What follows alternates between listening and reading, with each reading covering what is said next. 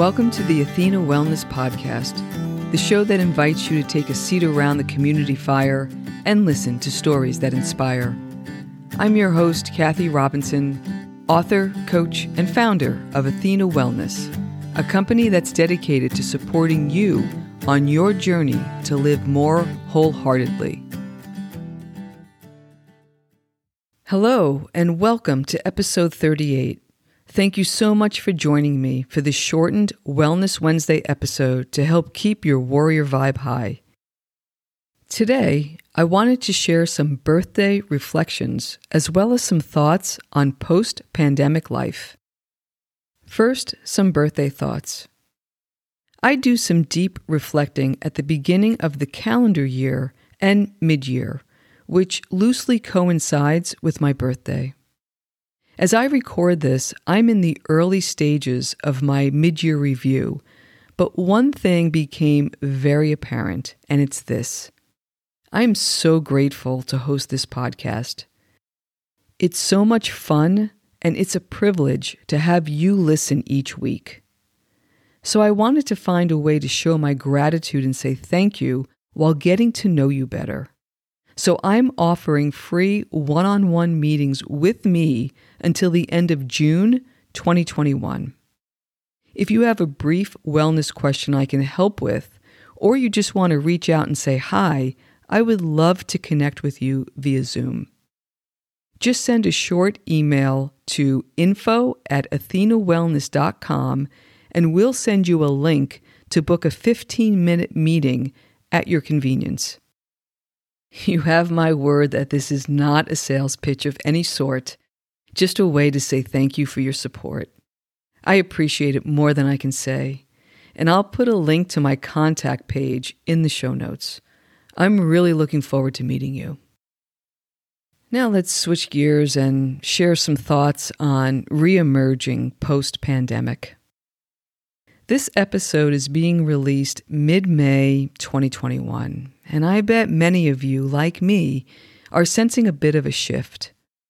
Last year at this time, the pandemic was taking hold, and the future felt fearful and uncertain. And today, there's hope of a return to some sense of normalcy.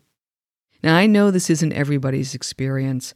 Having traveled to dozens of countries throughout my corporate career, I have friends all around the world, and they're struggling in some places like India. It is really heartbreaking to see the human toll that this virus is still taking.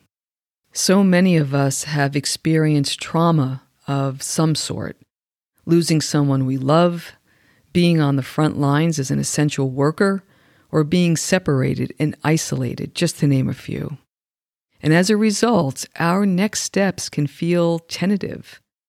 There was a recent survey that found that 49% of adults feel uncomfortable about returning to in-person interaction when the pandemic ends, and 46% don't feel comfortable returning to pre-pandemic life.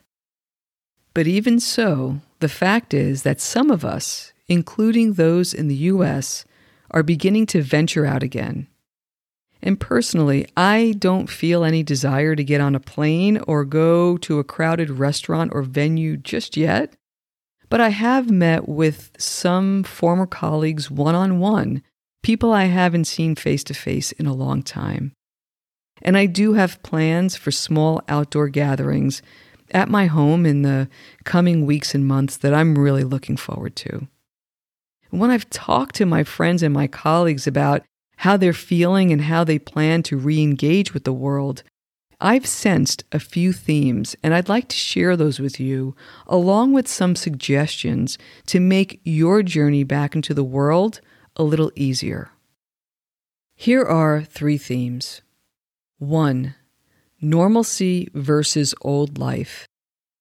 While those I've spoken with are looking to feel some sense of normalcy, few want to return to their old lives because they just don't miss the endless cycle of busyness.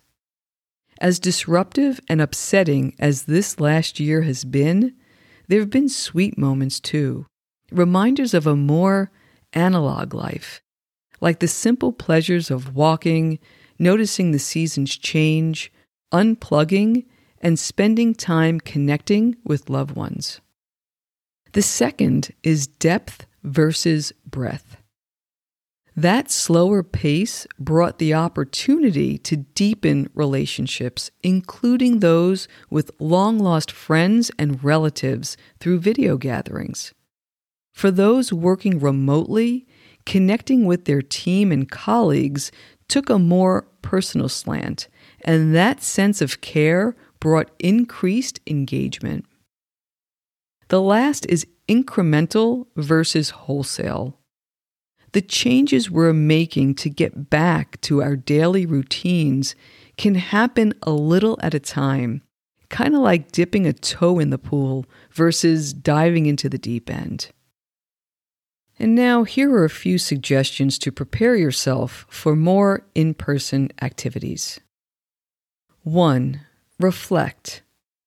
Take a little time to think about what made a difference in your life over the last year. What was meaningful? Did you work on a social cause? Enhance the quality of your relationships? Catch up on sleep? Develop new self-care practices? Enjoyed some flexibility in your work schedule? Make a quality of life list of the ways your life was enhanced, the things that you want to keep intact. 2. Make deliberate choices. With your quality of life list as a guidepost, think about how those activities made you feel. Connected, empathetic, balanced, healthy, supported. Use that short list of emotions as you make choices on how you want to spend your time. Does the activity you're contemplating make you feel like you want to feel? And if it doesn't, but you feel you need to do it, is there a way you can reward yourself afterwards by doing an activity that you enjoyed during the pandemic, like taking an outdoor walk or taking a pause or a break? Other important elements of making deliberate choices are going at your own pace, understanding your own personal boundaries, communicating those boundaries up front in social situations in a respectful but firm dialogue, and having a plan on what will help you in your first social interactions. The next step is checking in, periodically reviewing how it's going, how you're feeling, and honoring what's surfacing for you. If things start to get heavy and you find yourself working through a backlog of anxiety, reach out and get support. Next is to find and tend community. There were so many wonderful stories of virtual connections throughout the pandemic, as well as a reawakening of being in the outdoors. If that fed you during lockdown, keep those virtual touch points and continue socializing outdoors. That's one of the things that has me looking forward to the spring and summer this year. The last is self-compassion. It's going to take a long time to process the full impact of what we collectively experienced over the last 15 months. Talk it out, write it out, work it out. Allow the grief to take its natural course. You're not alone. And if journaling about these topics is of interest to you and you'd like to join a small, supportive writing circle, I'll put a link to the latest writing group that I host in the show notes.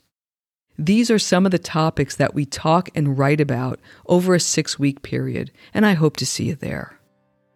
Most of all, I hope you found these themes and suggestions helpful as you find your way in the post-pandemic world.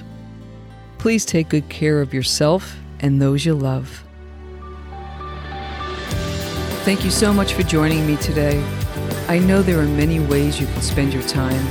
Thank you for choosing to spend it with me. Until our paths cross again, be kind to yourself and show your warrior spirit some love. If you know anyone who could benefit from today's episode, please pass it on. And many thanks for supporting the show by subscribing and leaving a review. It means a lot, and it helps others find their way to our circle. And if you'd like access to the show notes, have a question you'd like addressed on a future episode, or would like a transcript of this episode, visit www.athenawellness.com/podcast. Until next time, be well.